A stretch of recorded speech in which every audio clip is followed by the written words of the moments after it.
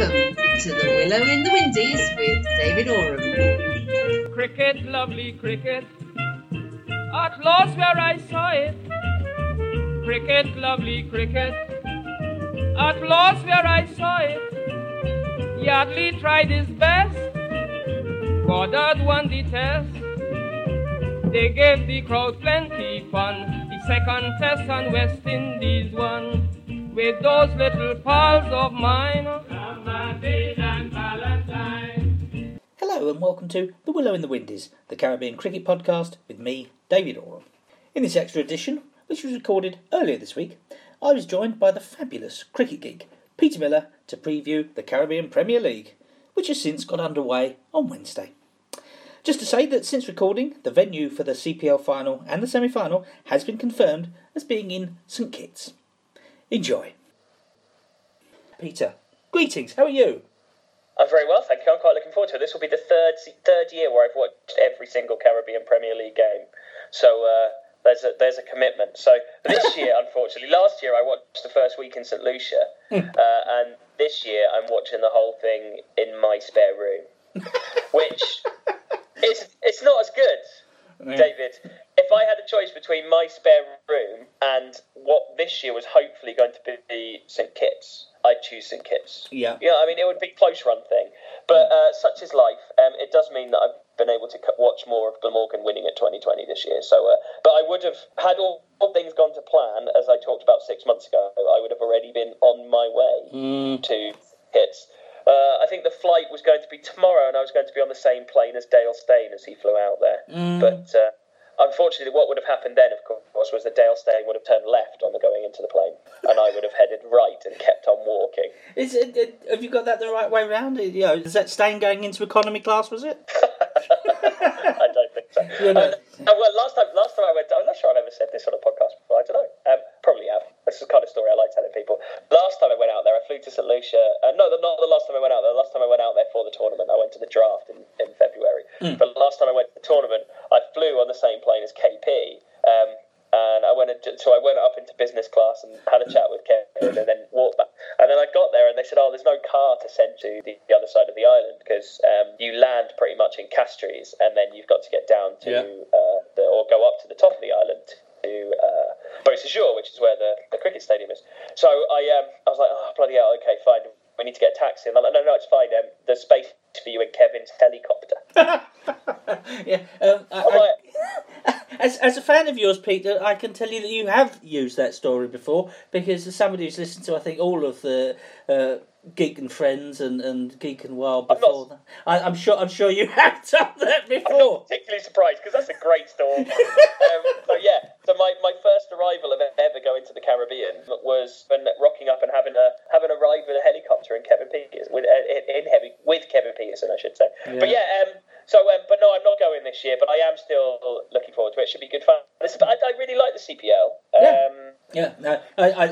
Me too. I suspect that it's not going to be quite so easy for me in my spare room, in my little office here in Islamabad, because ironically, for somebody who covers with a passion West Indies cricket, the time zone is probably the worst for covering it. Though thankfully, among the things for this year, Trinidad and Tobago, the Trinbago Knight Riders, playing all their games starting at 9 p.m, as much as anything to catch the 6 a.m. Indian audience. Well, of course, there's this big Indian connection, isn't there, now with the CPL? So we'll see what happens with that. I think that it's going to be exciting to watch that connection happen.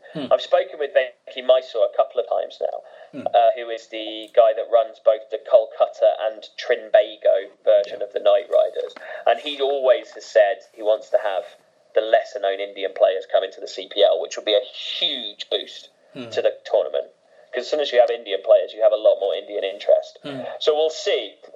We'll see what happens there. But he's a pretty switched-on guy. It would be nice. What would be a big boost for the tournament with that connection is hopefully Shahrukh Khan will come for the Florida version, the Florida leg of the tournament, which will be good.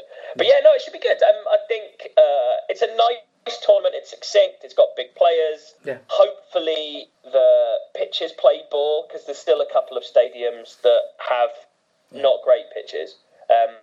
St Lucia has a fantastic pitch, St Kitts has a really good pitch, and Barbados, for this tri-series that's just happened, has had some pitches that have played pretty well. Yeah. My concern from a pitch point of view is that you've had this tri-series that's happened where there's been 10 ODIs. You've got the CPL starting, and then not long after that, you've got the Test series starting. Yeah. And that's a lot of cricket to be played on these pitches, and hopefully they'll hold up. Yeah. Had you mentioned the Test series against India, which is overlapping? How do you feel about that? Is that an unfortunate diversion? Yes, but I think right. So we need to understand it from a cricket politics point of view. Yeah. So the West Indies Cricket Board aren't on the best of terms with the Indians and the BCCI because they had the walk-off that happened in 2013 where they left the tour midway, and in theory they still owe the West Indies Cricket Board $45 million, which is more than their gross income for a year. So in essence, the BCCI owns the West Indies Cricket Board in its entirety. So the way that the cricket economy is set up at the moment, and we'll see whether or not this changes with the ICC meeting that's happening in Edinburgh. When that happens, there's talk of the cricket rights being pulled together, which makes things slightly different then in terms of the way things are spread about and cut up at the moment. But at the moment, the way a cricket board makes money is India Tour. Yeah. And when India Tour, they can sell the cricket rights, the TV rights for that tour back to India, and that's how they survive. So the Indians would have said, we can come in July 2016, and the West Indies Cricket Board would have said, fine. That would pretty much is how the conversation would have gone. So as much as they would like it not to happen at the same time as the CPL, that's when the Indian cricket team is free. So that's when they'll come. Yeah. The other thing that you need to understand from the way that the Caribbean cricket is set up is that the CPL is an entirely separate entity from the West Indies Cricket Board. Yeah. And I'm not sure if many people know that. So the way it works is that the CPL basically licensed for 50 years, which is a long time, isn't it? They licensed for 50 years to have the right to stage the 2020 in the Caribbean that comes under the auspices of the West Indies Cricket Board. So the West Indies Cricket Board is run by Michael Moorhead and Richard Pybus, and then the CPL is run by two guys called Damien O'Donoghue and Pete Russell. Yep. So they're the two people that are in charge of it. So Pete's English, Damien's Irish. They're impressive guys, they're nice guys. But again, they had their dates of when they were going to have the CPL, and they wanted to have it from the last week of June until the first week of August. And then when the Test series is completely out of their hands as well. So it's unfortunate from their point of view. There was news that came out, wasn't there, just recently, where there is going to be some involvement from the West Indies Test players. Yeah. For that. So I think Jason Holder, Darren Bravo, Carlos Brathwaite, Ravindra Vishu and Dinesh Ramdin are going to be able to play about 12, 13 days of the tournament, I think. Something like before they have to go and link up with which is great. I mean, I think, not having Jason Holder playing in a tournament will be the biggest loss. But Dinesh Ramdin has just scored a fantastic 100 in this tri-series. So, yes, I agree it is unfortunate to have it on at the same time, but we've got to look at it the prism of... I mean, if you look at it through the prism of English cricket, when was the last time English Test players were playing in the English domestic 2020 tournament? Absolutely. I mean, we could divert into discussing that. I'd be a big fan of them playing in that, but I think I'll stick to my Caribbean remit. It's interesting that there does seem to be with the start times this year. I alluded to it just now with the later start times in Trinidad. In the first season of the CPL, they were mainly day-night matches and very successfully supported by the locals. They then brought the matches forward and played a lot more early and afternoon games in the second season, and that wasn't so well supported by the locals, but was seen on international telly. It seems to me this year there seems to be a sort of like nice smattering. Somebody like myself, I've already booked in my diary when I'm not going to be getting up at 3 a.m. to watch games, but those games that do start at 9 p.m. and I can watch on and so on and so on. Yeah, I mean, I've got the advantage or disadvantage, or whatever you want to say, that I'm literally watching every game. So I write in all of the match reports for the tournament. Right. And for their website and for their press releases. So I'm going to watch every single game, and I've got them all in my diary, but there's a lot of them starting at 2 a.m. It's interesting, this one. So the first season, the game started at 6:30, 7 o'clock in the Caribbean. That's right. And they were fantastic, packed stadiums. If you've, I imagine people that listen to your podcast are fans of the Caribbean, and hopefully lots of them have been to watch cricket in the Caribbean. But the party stand, and there's people drinking rum, and there's people having jerk chicken and fried fish and all the wonderful things that come along with cricket in the Caribbean. Along with it, it's reckless disregard for health and safety, which is quite frightening when you're walking around stadiums. There's things you see there that you certainly wouldn't even see in an English cricket stadium. I remember there was a guy that was on a camera platform, and he needed to get higher on the camera platform, so he had an unsecured ladder that he put on the camera platform and was climbing up to do something at the top of the stadium. And I'm watching it going, oh my God, that's terrifying. But anyway, but what they did in the second year was they were conscious that they wanted to bring games back to make them more watchable for a worldwide TV audience. Yeah. So their thinking was, if we have games starting at 3 o'clock in the afternoon in the Caribbean, that would be 8 o'clock at night in the UK, which would be, midnight in India. 1 a.m., in India, So from that point of view, they were like, we just want to try and get more people watching it. The disadvantage that they had in that regard was that then stopped people in the Caribbean being able to go, because they've got jobs. They would be working until early evening and then go down to the cricket stadium, whereas they couldn't do that if they started at 3 o'clock in the afternoon. And then all of a sudden, you lose some of the appeal of the Caribbean Premier League, which is watching people party in the stand. Yeah. So for 3 and 4, this is 4, isn't it? So for 3, what they did was they moved back to having more times that are based for the Caribbean. What they want to have is what the NBA has in America, bearing in mind it's on the same thing, is they've kind of got like wake up to the NBA breakfast shows, stuff like that, and American sports have been very successfully marketed in India and become quite successful. Not to the extent that cricket and football and hockey are, obviously, but they are getting there. There's people that are watching the NBA in the Indian subcontinent. So they're trying to find a way to be able to make that connection, because the way that the cricket world works is the way that, as you know, as somebody who is living in that part of the world, the centre of cricket has moved from Lords to Bengaluru. I think that's where the BCCI is based, isn't it? Well, it's somewhere in India, that's for sure, yes.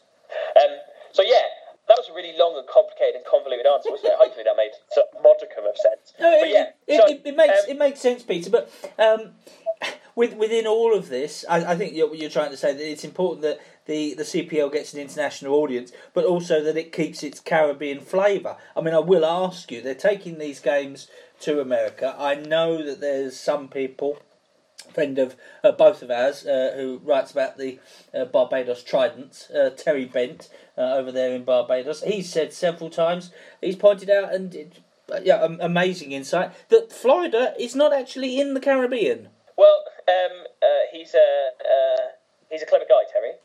So it's very difficult to get things past him. I discovered this when I met him in Barbados in February. Switched on chap. That was the scene of one of my greatest moments of me attempting to be a journalist. You know when the whole contract dispute was kicking off? Yeah. In February, about whether or not they were going to the World T20. Yeah. I'm walking through this building absent-mindedly, trying not to gawp at the scantily clad dancing girls at this particular event I was at. Because I'm not really a gawpy type of man, but they were very striking to see them walking past me. Head turning, yes. And then Michael Moorhead, who of the West Indies Cricket Board, walked past me, and just at the point when I realised he was Michael Muirhead, he'd walked out of the building, got in a car and driven away. And I'm like, well, there was my opportunity to interview him. I've stuffed that, haven't I? Well done. So then I'm trying to desperately phone him on the phone to ask him how far away he is and if I can come and meet him. But I didn't ever get hold of him. Such is life. The thing is, you need to think about the Caribbean Premier League for what it is, and it is a commercial venture. It is a business that have decided to take on spreading cricket across the Caribbean, and they're trying to make money out of it. Now, that in itself is a good thing for the Caribbean. I know people don't want cricket to be a commercial venture, but it always has been that, and it always will be. So what they're attempting to do is they're attempting to make the advantages that they've got across the region, being as close as they are to America, to access that market. Now, as much as Florida isn't in the Caribbean, it has a very, very large Caribbean population. Yeah. And there is quite a large Caribbean community in and around Fort Lauderdale. So hopefully they'll be able to have that Caribbean feel. It's too good an opportunity to pass up. You have world-class 2020 cricket literally 2.5 hours south of Florida. It would be madness not to try and make the best of it. Now, the reason this has been able to happen is because they've got rid of the god-awful United States of America Cricket Association, who are... I mean, there's some really bad cricket administrators, but USACA are comfortably the worst cricketing administrative organisation in the world, and thankfully they're going. The hilarious Kenwyn Williams, who was a former executive secretary, who was elected on the promise that he was going to send free iPads to each of the leagues that voted for him, then had... if you've never come across Kenwyn Williams' Facebook meltdown, when he took over the USACA Facebook page and started ranting against American cricket writer Peter Della Penna, accusing other people of posting on there as being his alter egos, and saying that Peter Della Penna was nothing but a beluga who would have no protection under the law. I think I described it in the book that we wrote about associate cricket that had a chapter on American cricket that was a 4-day long rant that didn't have any logic or the access to spell check. You should definitely check it out. But it's quite interesting, the American side of things. So we'll see. No, we wish it the best there. And yes, absolutely there is a logic in there. And also I can see the side where people want to try and protect the Caribbean-ness of things. I confess one of my bugbears has been continually, and I'm unaware that it's being altered again this year, it's the commentary team. Apart from the fact that... And the funny thing is, I love Danny Morrison. I think Danny Morrison, as a professional rah-rah pom-poms 2020 specialist, is brilliant. But when the others are... And we saw that with the IPL, everybody else doing sort of Danny Morrison imitations. It's dreadful. And there's so many guys in the CPL commentary box who have no idea who these players are. Guys like Darren Goff and Isagura, they just really don't know what or who they're watching. I'm not going to mention any names, because nowadays I spend a lot of time going in press boxes and I'll see people. Yeah. And that'd just be socially awkward. Yeah. But what I will say is that there is an absence of research and knowledge amongst certain professional commentators. Yeah. Now, the problem is that people are paid to go and be commentators because of who they are rather than what they know. Now, that's just life, isn't it? So there's a certain kudos that comes along with being a former professional cricketer. And amongst those names that you've mentioned, I don't necessarily think there's people there that I think are the absolute worst of the profession by any stretch of the imagination. Yeah. But there isn't necessarily a prerequisite to turn up and be able to know who these players are. And it's difficult to have done that. I mean, I'd like to think going into, like I said, my third CPL of watching literally every game, I've got a fairly good understanding of who the fringe players are. You know, if Kevin Cottoy of the St. Lucia Zooks was to walk past me, I would know who he was. You're up on me there. That's I couldn't do that. Or the wonderfully named Keddy Les Boris, or Nicholas Pooran, Raheem Cornwall, who isn't playing in this particular. The domestic players. The domestic players. So so I mean, you as time goes by, you get to know which ones are good and which ones are bad. So if you've got there's some very very talented cricketers that are kicking around. I mean, an example of it. Shannon Gabriel has been doing very well in this tri-series that's just gone. Yeah. Now, he was bowling heat and really troubling both the Australian and South African batsmen. Now, I wasn't in the least bit surprised at that, because I've seen him do very, very similar stuff for the St. Lucia Zooks. But if you've never seen him play, then you're not going to do that, and you're not necessarily going to be in a situation where you have Now, I think there's a prerequisite. I think if you're being paid to do something, you should do your best. I went and did commentary on Glamorgan versus Kent on the BBC the other night, right. and I spent 2 hours going through Kent's averages, scorecards, and looking at pictures of the players and all the rest of it. But you do that anyway, wouldn't you, Peter? That's what you do, for your own personal enjoyment. Yeah, absolutely. If there isn't a day that goes by that I don't look at the averages of counties I don't follow to work. He's the best. If there's anyone in the world that can tell you they're 100% up on everything that goes on in county cricket, they're a liar. It's impossible. There's 3 different formats by 18 different teams. It's just... Well, they've either got a time machine or they don't sleep or both. Oh, it's mental. I just find it so hard to keep up with all the goings on. It's just like, I'd agree. I mean, I find Danny Morrison hugely entertaining because what I like to do when I'm listening to Danny Morrison at 3 o'clock in the morning, sat in my spare room, is I like to write down sentences that he's said, and then tweet just in sweet smiles, because the cadence and the syntax that he puts together and the words that he puts together sound okay when he says them, but then when you go back and look at them again, it just doesn't make any sense at all. I think you could do a book of it. You could just transcribe Danny Morrison's stints on commentary and just put them in a book. Well, and I think that would fly off shelves. Approaching Peter, you've got the your book with Alan Butcher done and dusted. Now you can move on to that. Yeah, maybe. I mean, I've got another book coming out in a couple of weeks, actually, which is exciting. Shall we plug it? Oh, please, 28 Days Day. Please do. I thought that was all done. I thought that was all done and prepared. Well, it's finished. It's being printed as we speak. Hopefully, I need to email the publishers about that. Actually, and this is your book about England's one-day international. Yeah, what I do is I write books about things that no one else is interested in. So I wrote a book about associate cricket, and then I wrote a book about England in one-day cricket. I spoke to Nasser Hussain yesterday. I've not told anyone this story yet. It's a good story. So I bumped into Nasser Hussain in the press box of the Bristol ODI, and he was very helpful to me for the book and interviewed me. And with the people that I saw yesterday that helped me with interviews for the book, I made a point of going and saying, "Hello, I'm Peter Miller. Thank you very much for the time that you gave me. It's hugely appreciated to do it in person," because I thought that was the right thing to do. Because as much as some people might not think on Twitter, I do try and be a reasonable human being. And I spoke to Nasser and I showed him the front cover of the book, which has Nasser on it. And he said, "So you've written a book that's about us being terrible and you've put me on the front cover. Thanks for that." So I was like, "You're welcome, Mr. Exec." It was very nice to speak to him. He's a really good guy. But so maybe I don't know. I think one of the things that Jared Kimber always says, you should get Kimber on the podcast. Actually, I've never met or spoken to Jared Kimber. I would love to. Drop him a line for me and give me an introduction. I will do that once we're done.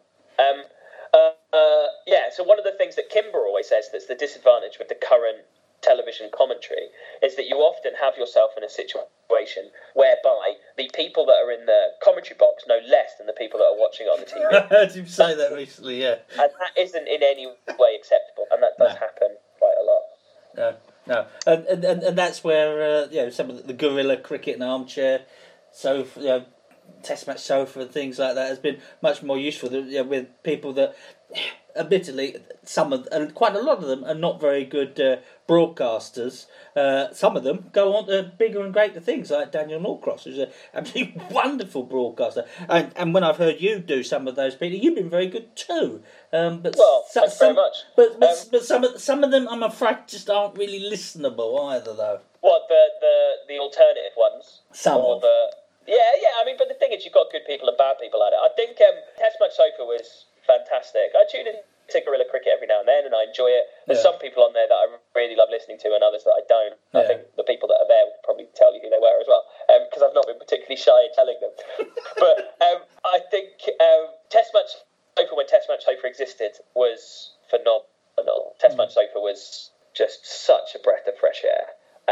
Especially in its early iterations, when it went away from being drunk men shouting on the sofa and being something slightly more professional, before it turned into being something that was towards the end, it was uber professional. They had a production assistants and a producer and and a very, very set schedule and all the rest of it, and it still had something about it. But there was a period, I think, in early 2013. No, sorry, kind of mid to late 2012 to early 2013, where there was like 6 to 8 months where genuinely I think it was some of the best cricket broadcasting that's ever done. And that might sound a bit hyperbole, but I was just sat there giggling away at myself and I think the team that they had together there, where they had Max Benson, they had Nigel Henderson, who's been gone on and done. He's doing TalkSport commentary now. He's a fantastic cricket commentator. Dan Norcross, Katie Walker and her random tangents that she went off. Gary Naylor, who I was chatting with at Bristol ODI yesterday. Those guys came together and just produced something absolutely brilliant. And it was never going to be the same after Norcross left. But I'm so delighted for him that he's doing Test Match Special. It's where he should be. It's where he belongs. Yeah, no, he's wonderful. And some people have just got the voices for it as well, to be honest. As somebody who does a podcast myself and does it about the Caribbean, I have applied for an NHS grant to have a voice transplant and sound something like Ian Bishop or Michael Holding and give me just a little bit more authority. But I've heard nothing back yet. Well, give it time. You need to sound like Reds, really. I met Reds I spoke to Reds. I met Reds in person when I was in the Caribbean, and he's a lovely man. He is a lovely man. He's great. I mean, and sounds and has a voice that's just absolutely brilliant to listen to.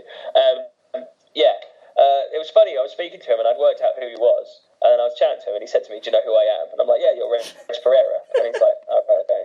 And I'm like, "But other people might not know who you are, but I do." But he got a mention. He got a mention on the cricket commentary the other day when the West Indies were playing South Africa, right? Where they were talking about the golden age of cricket broadcasting in the Caribbean, and they mentioned the great late Tony Cozier and Reds working together on the West Indies Broadcasting Corporation. Those were the days, etc. This has been very rambling, hasn't it, David? It's absolutely. But it's how I like my podcast. That start off with a subject matter, but then drift off into all sorts of. In my preview of the Tri Series, I had a good chat with South Africa's Ben Karpinski, and we basically put the whole world to rights. It's a shame that it's all unravelled since then, and there's far more to cricket than just the next thing on the horizon. Yes, very much so. But no, I mean, it should be good. I think I don't know, should we talk about the actual cricket? Who's going to win the cricket? I think so. Let's do that. So I think. There's some great signings that they've had in there. I think there will be one or two teams that will do better than others. Well, who are you backing, Peter? Or one, who do you think is going to win? And two, who do you support?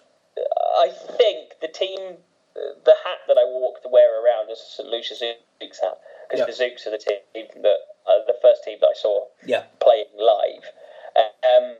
So I think they're the team I want to do best. And, the fact that they've finished 6th, 6th and 5th in the addition to the CPL so far, or maybe it's 6th, 5th and 5th, makes me like them all the more because they've never made a semi-final. But I think Trinidad and Tobago, or Trinbago, or whatever you want to call it, are going to be the team to beat, to be honest. They've got Brendan McCullum, who's been doing great.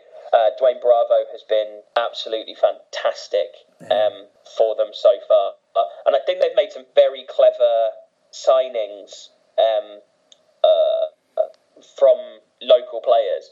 So they've got Ronsford Beaton, who was great for Guyana the last couple of years, coming in for them. Nikita Miller, who was at the Jamaica Talawas. Yeah.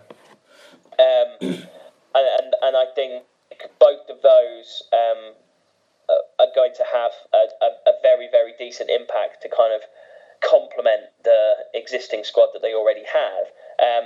But they're gonna open the batting with Hashim Amla and Brendan McCullum. Yeah. Which you got Umar Akmal, and my only thing about them is that I worry when you look at the strength of their spin options: Sunil Narayan, Nikita Miller, Suleiman Ben.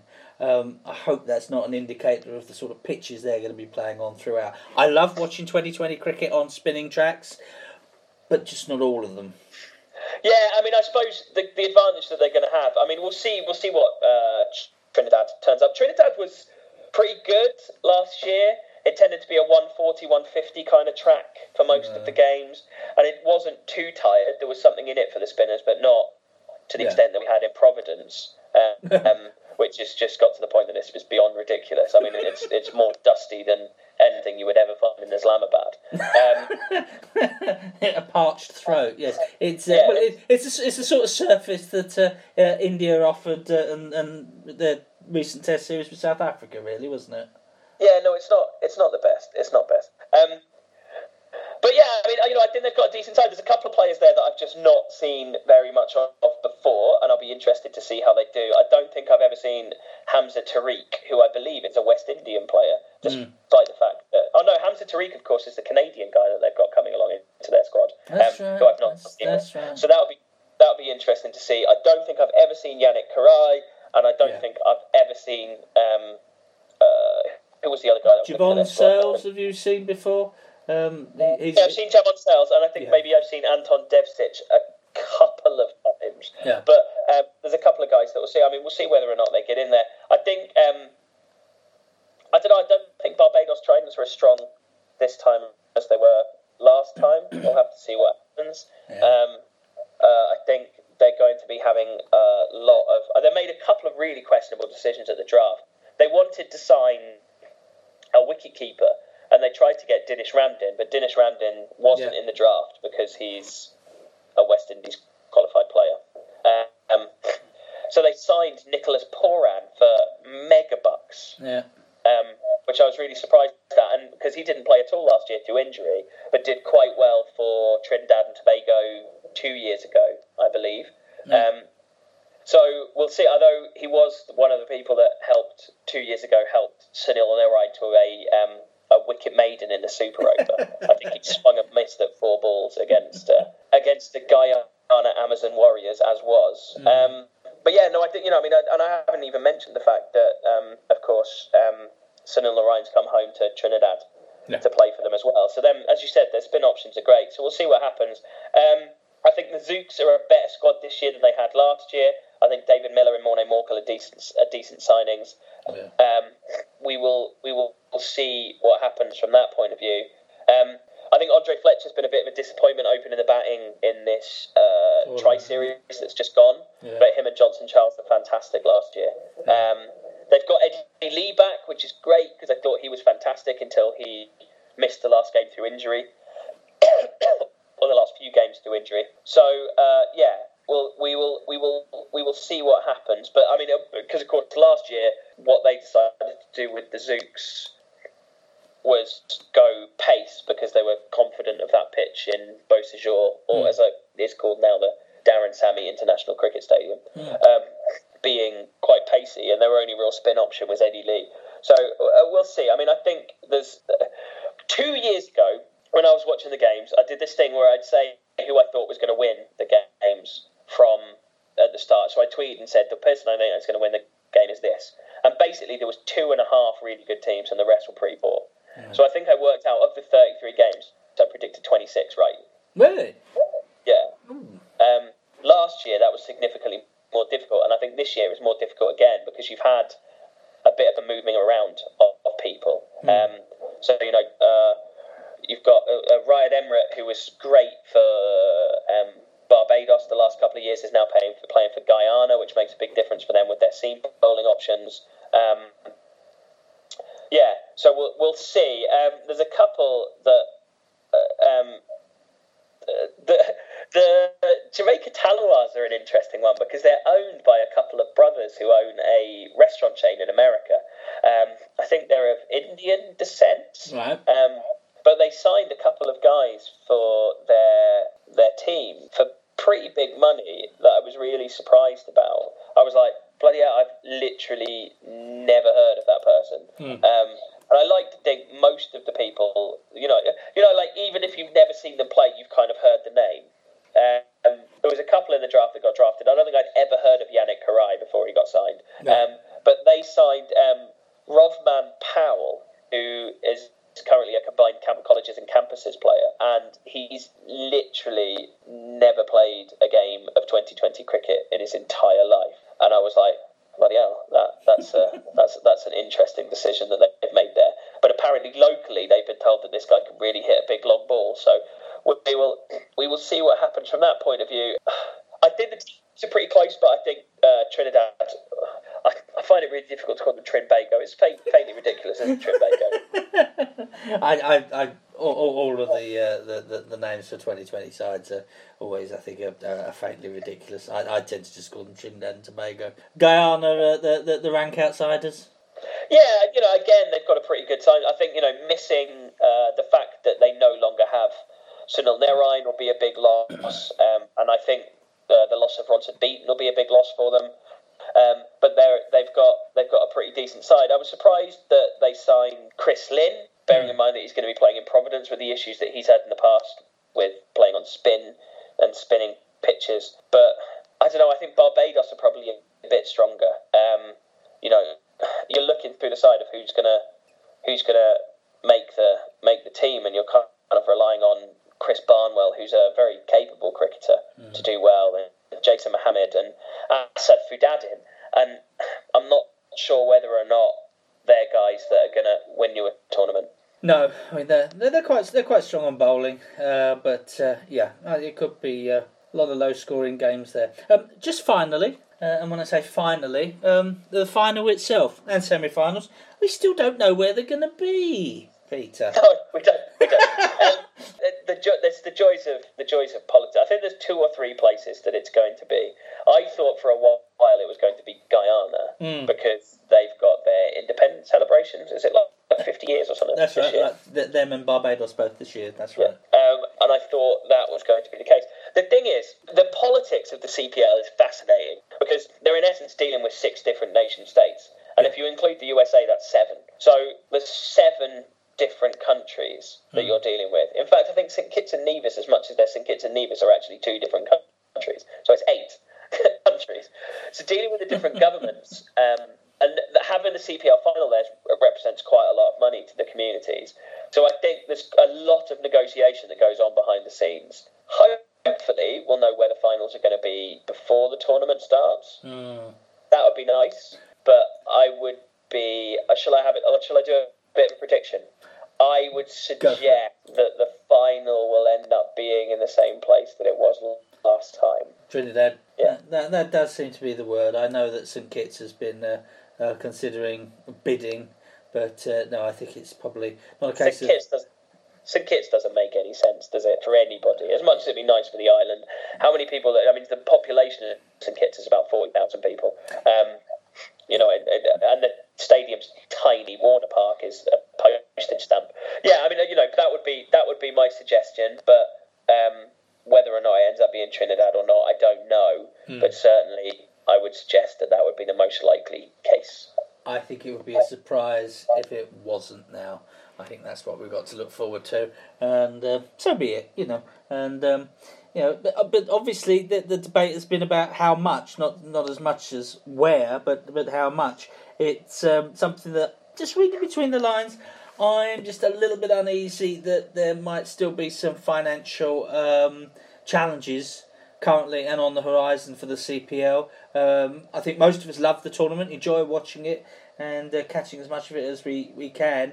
But I'm not going to take it for granted that it's going to still be there in the form it is a couple of years from now. Yes, well, we'll see. I don't think there's any massive moves for expansion. I think it'll end up being, a 16 tournament for a while yet. And I think the islands are pretty much secure in terms of being what they are at the moment, especially with St Kitts and Nevis now being an owned franchise. There's only one franchise left that doesn't have a franchisee, and that's St Lucia. Yeah. So there's outside interest in keeping the tournament as it is. I think as a 16 tournament, it works quite well. I would say for the next couple of years, it's going to look pretty much as it looks now. But that's not to say that it couldn't be an 18 tournament at some point in the future.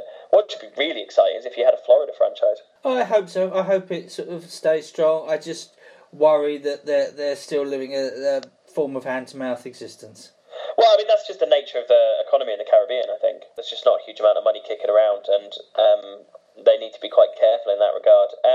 I think Donahue was telling me in February that it's not profitable yet, but it's pretty close to being profitable.